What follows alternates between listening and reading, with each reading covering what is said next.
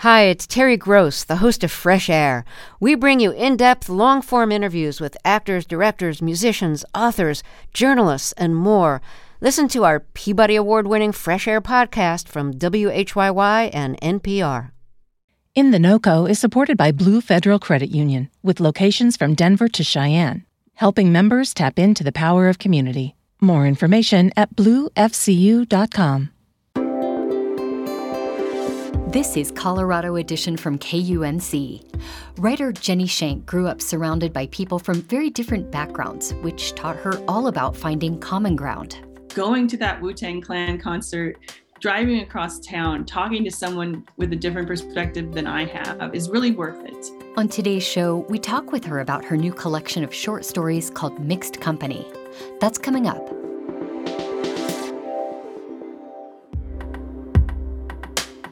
You're listening to KUNC's Colorado Edition. I'm Erin O'Toole. Mixed Company is a new collection of stories that create moments of connection across gender, age, race, and geography. The author, Jenny Shank, writes about characters finding themselves and each other. It's set predominantly in Denver, the city where she grew up. Shank currently lives in Boulder and teaches in the Mile High MFA program at Regis University and the Lighthouse Writers Workshop in Denver. Her stories, essays, satire, and reviews have appeared in publications including The Atlantic, The Washington Post, and Dear McSweeney's. Mixed Company, which won the 2020 George Garrett Fiction Prize, was published last November. And Jenny Shank joins us now to share more about her book and the people she writes about. Jenny, welcome to Colorado Edition. Thank you for having me. I am really excited to share more about these stories. I thought we could start with you reading a passage from Mixed Company. Sure. I am going to read from a story called Local Honey, and it's about a couple of aging white hippies from Boulder. They have some fertility issues and they adopt a Black son.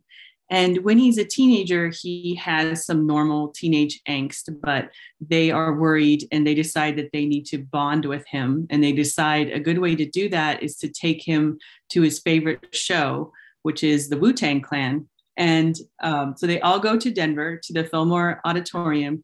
And as you can imagine, the mom and dad are a little overwhelmed there and they end up getting divided in the crowd. Hugh is the name of the son and the mom's name is Gwen. And Gwen has made her way up to the balcony to kind of get out of the fray of the crowd in the middle ballroom. And she's watching Hugh as he is trying to get close to the stage. Just as Hugh was about to breach the packed space within a 15-foot radius of the stage, a woman squeezed in next to Gwen, jostling her and making her lose track of Hugh. "Quit hogging this good view," the woman said. "I drove all the way from Pueblo and I had to beg my sister to watch my kids. I'm not going to miss anything." The woman looked barely out of her teens, wore thick black eyeliner, and had a Wu-Tang tattoo on her bared shoulder, a sharp, angry W that resembled a bat. Gwen nodded and smiled, but then the house lights dimmed. The Wu-Tang Clan burst from backstage. The music started, and the woman went absolutely insane, grinding her hips in a roving semicircle and flailing her arms, repeatedly smacking Gwen in the glasses, trying to bump her back from the balcony. Gwen gripped the railing and attempted to maintain her space so she could watch Hugh.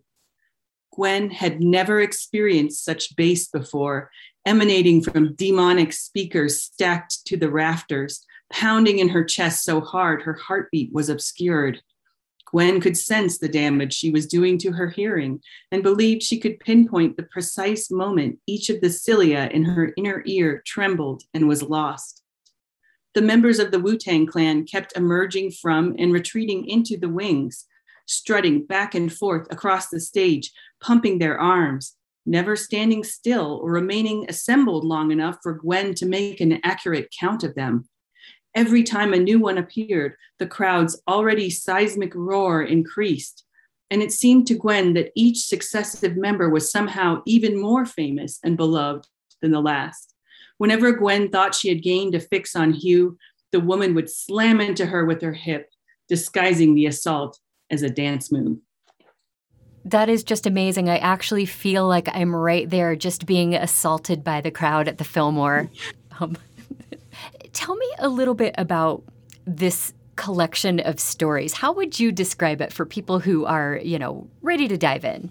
So Mixed Company is a collection of funny stories about people trying to reach across chasms caused by differences in race, in culture, in native language, in disabilities, and age and gender, and form some kind of connection, friendship, love, or at least mutual respect. And because it's funny, oftentimes their efforts go awry, just as Gwen's effort to bond with her son by going to the Wu-Tang Clan with him went a little off the rails.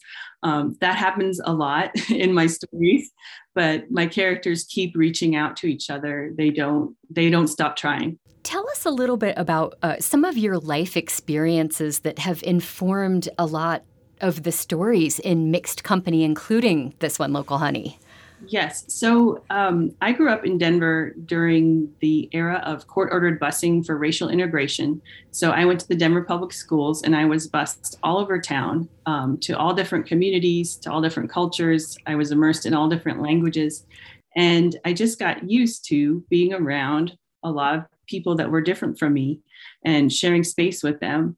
And so I think a lot of times I find stories in places and incidents where people with different backgrounds are kind of forced to be together, are mixed up together, and have to come to some kind of understanding with each other. Yeah, tell me more about your early childhood. You mentioned you grew up in Denver and were bused to schools. It was the era of desegregation within Denver public schools. Was it your parents' decision to, send you to school across town, or was that your decision? So we arrived in Colorado in 1980 when I was 4. And so my parents were from Nebraska, and they weren't here there was a divisive period when busing was being put into place and argued over. And there were things like a bombing at a bus depot, and there were all kinds of protests. And they were not here for that. They arrived after everything had settled down. All the white people that were going to leave town to avoid busing had left. And they came. Okay. And they found out, okay, what's our public school? Oh, it's across town. All right, let's check it out. So my mom was from a little town in Nebraska called Ulysses. I don't even know if it's a town. It's like a farming area. And she went to a one-room schoolhouse growing up. And she was the only person in her grade until she got to middle school. And so she always longed for classmates. And I think she visited the school. It was Cheltenham, which was near the old Mile High Stadium. And she just thought, this is a bright school. It's full of kids and teachers, and she'll have classmates. And, it's free because it's public school. So good bargain. That's what we did. I just rode the bus. I got on the bus when I was 6 and went across town every day. If you're just joining us, we're talking with Jenny Shank, the author of Mixed Company, a new collection of short stories set in 1980s Denver. What was your relationship like with your classmates? Well, I was really influenced by what they were into. Since I think every school I went to, white people ended up being in the minority because of so many white families had left. So I was either going to schools that were majority Mexican American or schools that were majority Black. And I was really influenced by the pop culture and the culture that they liked, the stories that they told. I think the first ghost story I ever heard was La Llorona, told by some of my classmates at Cheltenham.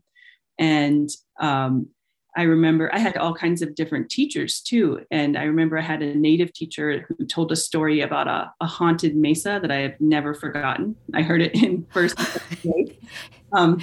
And so I was really influenced by their stories and their backgrounds. And I made a lot of friends. We couldn't always see each other, especially when we were little, when we lived way across town. But every once in a while, your parent would haul you out to a birthday party somewhere across town. But then by the time you got to high school, you really did bond with each other because you were on sports teams and doing activities together. So it was a great experience. And I still, to this day, have friends and people that I know that I probably would have never met without busing. Right. And in I think the second story in Mixed Company, you write about, the main character wants to get together with her locker partner to go to a movie, but there are difficulties that she does not anticipate. Yes. So that one I think is a little bit about her the main character is white and she doesn't really understand the reality of her locker partner's life. Her locker partner is Black. And that one's set at Cole Middle School, where I went to in Northeast Denver. So her locker partner, her mom works on the weekend, so she can't drop everything and drive her somewhere. And they just never kind of get it together to meet up outside of school, but they end up forming at least a semi-friendship during school hours, I think, in the story. Okay. Did you ever have experiences like those that you describe in your stories, reaching out across differences? Maybe it doesn't work out each time, but continuing to try? Yes. I mean, I think that's the story of my life. I've done some things since I've been adult where I've mentored kids from different cultures than mine. And I love that. But, it's not going to be a fairy tale story every time you do that, because people are human. And the other human that you're reaching out to has wants and desires of their own that are maybe going to clash and conflict with what you're going for. And I think just in reaching out and encountering and communicating with each other, you get to know a little bit better about the other person's perspective and maybe alter your own. What first made you want to be a writer, or what kind of attracted you to becoming a writer? So I can't remember exactly because it was so young. I always loved stories. And before I could write, my mom would take dictation and write down the stories I wanted to tell. So I made little books with her. And then when I got to elementary school in about first or second grade, we all had a chance to write a book and illustrate it and publish it at school. And so I remember that experience really well. I think a teacher typed my story and then I did the drawings, and then we bound it with like glue and cardboard and cloth and tape. And we made 2 copies of it so that we could take one home and put one in the library and the other kids could check it out. And I remember, so Cheltenham Elementary, our mascot was Chumley. It was this big whale. And there was this big plaster whale that you could sit in to read. And so if you ever saw a kid like checking out your book and reading it inside Chumley, that was the height of literary fame in first grade. Later, you studied creative writing at CU Boulder. Talk about how that experience shaped you as an author. So I think the main thing that was important to me at CU Boulder is that I met Lucia Berlin, who is a wonderful short story writer who published with small presses during her life. And then after she died, about 10 years after she died or so, a major press put out a collection of her stories called Manual for Cleaning Women. And it became a bestseller, an international bestseller, and won all these prizes. And currently, I think Pedro Almodovar is adapting some of the stories into a movie. And I think that Cate Blanchett is planning to star. So she became a big deal after, but she was always a big deal to me because she was a wonderful teacher. She was supportive. I think because her own circumstances were that she had never gotten famous or published anything anywhere great. She supported anyone at any stage in your writing. She didn't think there was any difference between a writer who was winning lots of awards and a writer who was just starting out. You were all equals in this struggle of writing. And she treated us like that with respect and supported us. And I think that just gave me the encouragement to keep going with it. And you need to have encouragement from somewhere because there's so much discouragement from most places. So she convinced me of that. And I worked with her both years. And I wrote a novel that one didn't get published, but then it gave me the skills to write the next one that did. It's wonderful to have a mentor like that. Do you remember any memorable, pieces of advice that she gave you? Well, I do remember that she did not want you to be false with any of your characters. Like she would catch you on that. If you were writing something that seemed false, she'd say, no, you can't do that. So she always wanted you to give all your characters their full humanity. And that included, telling jokes and being sad and being happy and all of it. So she wouldn't let you get away with a flat character. We'll be back in just a moment with more of my conversation with Boulder-based author Jenny Shank. She'll talk more about recent experiences that have shaped her as a writer and about what it's like to release a book during a global pandemic.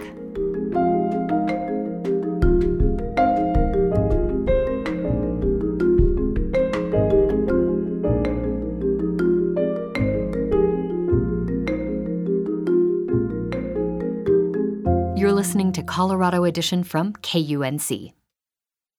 I'm talking with Jenny Shank, the author of a new collection of stories that feature characters from very diverse backgrounds, finding points of connection across boundaries of gender, race, age, and socioeconomic status. Jenny, you mentioned that your mentor, the late Lucia Berlin, would never let you get away with writing a flat character. The characters in Mixed Company all feel very real. Who are these people you write about? Are they based on people you know from your real life? For the most part, the people are not based on anyone. The situations are based on real situations, oftentimes, that I've been in. It's funny because when I write a novel, I make it up entirely. I think because there's nothing in my life that is as grand in scope as a novel. But for short stories, I have little incidents, little conflicts, little things I wonder about. Did I do that right? And I'll write stories about them. And the people in the stories are kind of composites. Like I make observations of people that I know, but they're never based on anyone you could recognize. I hope no one would think that they are. But I think that they feel real because I do put observations, of people, of friends, of rivals into them in sort of subverted ways. And many of the characters in your work are people of color. And I'm wondering if you could talk about how you navigate that. So that's a good question. And the first part of my answer toward that is that in recent years, the publishing industry has recognized that there has been a historic lack of publishing and promoting books by people of color. And it started to change a little bit. I think it's coming along, especially in the genre of literary fiction. And I think that needs to continue because we need to keep hearing stories directly from people in those communities. And I do my part to help that as in my role as a teacher and a book reviewer. I really love reading stories by people different from me and recommending them. So that's one part of the question. The other part of the question is what should a white writer do, given that we want to emphasize people of color telling their own stories? I think that from my perspective as a book reviewer, I've been seeing lots of white writers, setting their stories in time periods and location where there are just only white people there as a way maybe to avoid that difficulty of writing about a character that's different from them. And so that answer for me as a writer doesn't work. I think because of my background and because I just don't think it's right. There's a really great book of literary criticism called White Flights by Jess Rowe. And he writes about some famous writers that have set their work in cities that are famously diverse, but you never see a non-white character. And he's really eloquent and writes a lot about that. But basically, he's like, that's weird. That's my summation of his brilliance and eloquence. That's weird to set something in a diverse place and never have a character of color cross your page. So I plunge into that space, with trepidation, but I don't want to be a coward. I want to write stories with all kinds of people in them. So I try very, very hard to get it right. I write usually from my perspective character is usually a white character because I don't feel it's my right to take on the perspective of a person of color, but I try to make the other characters in the story have equal agency. They drive the story forward just as much as the perspective character does. They're not props for the perspective character. And I try to make them to be real, complex human beings. And it's not up to me to decide whether I've succeeded or not. The readers can tell me, it's the reader's sacred right to look at a book, say, and throw it across the room. That's their right if they want to. But I did try really hard, and I thought about it carefully. And the answer for me as a writer is to just keep including everybody in my stories as best I can and keep blundering towards that connection that my characters are blundering toward. You mentioned connection, and it feels like your book is coming out at a time when people really are searching for meaningful connections, whether that's in real life or through reading. I mean, is that something you consciously think about when you're sitting down to write something? I think so, because I think that you feel like a story has happened when the characters come together and they alter each other in some way, in their perspective, in their trajectory in life. It doesn't feel like a story has happened when characters just brush past each other and don't really interact. So I think that a connection is crucial for a story as it is for life, because that's what we feel is important.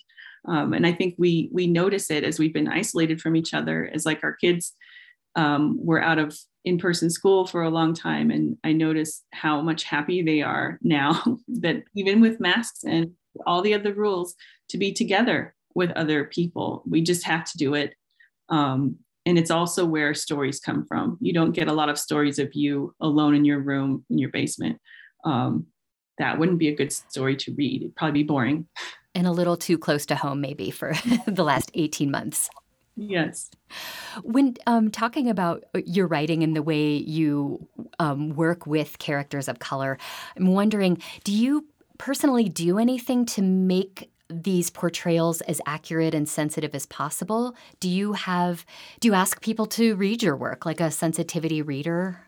I do have people that I exchange work with that we read, and I'm really open to their comments about that. I've never hired a sensitivity reader yet, but I would consider that someday if I needed to. I mostly I read voraciously. I read books by people of all countries, all colors, and I listen to people of who are different from me, and I have also just grew up that way.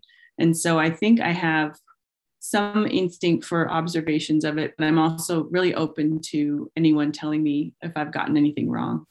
Your book was published last November, but I understand it was actually delayed, right, by the pandemic, directly or indirectly? Yes, I think directly.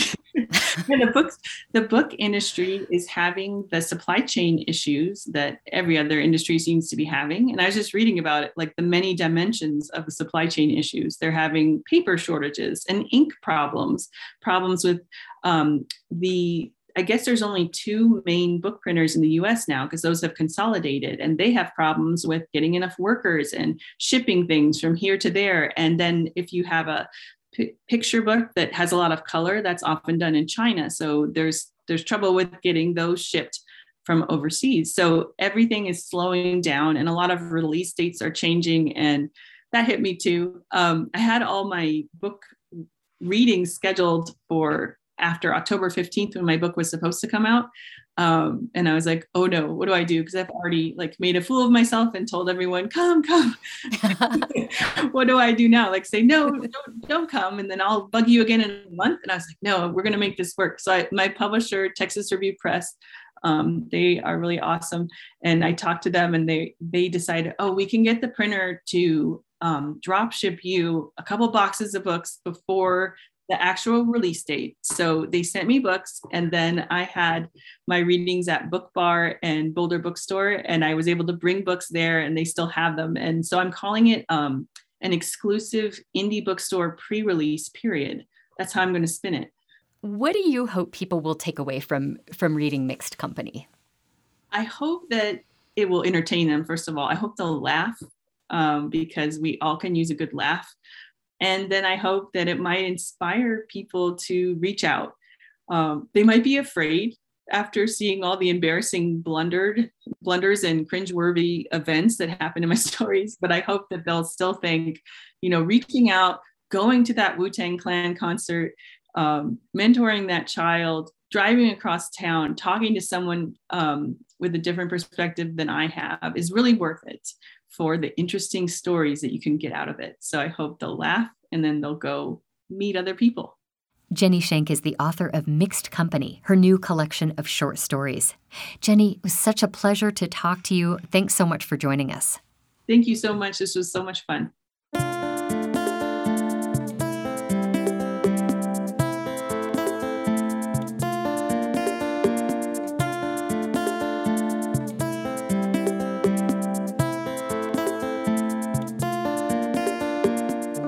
That's our show for today. Our production team includes Henry Zimmerman and Tess Novotny. Our digital editor is Jackie High. Brian Larson is our executive producer. I'm Erin O'Toole. Thank you so much for listening. This is Colorado Edition from KUNC.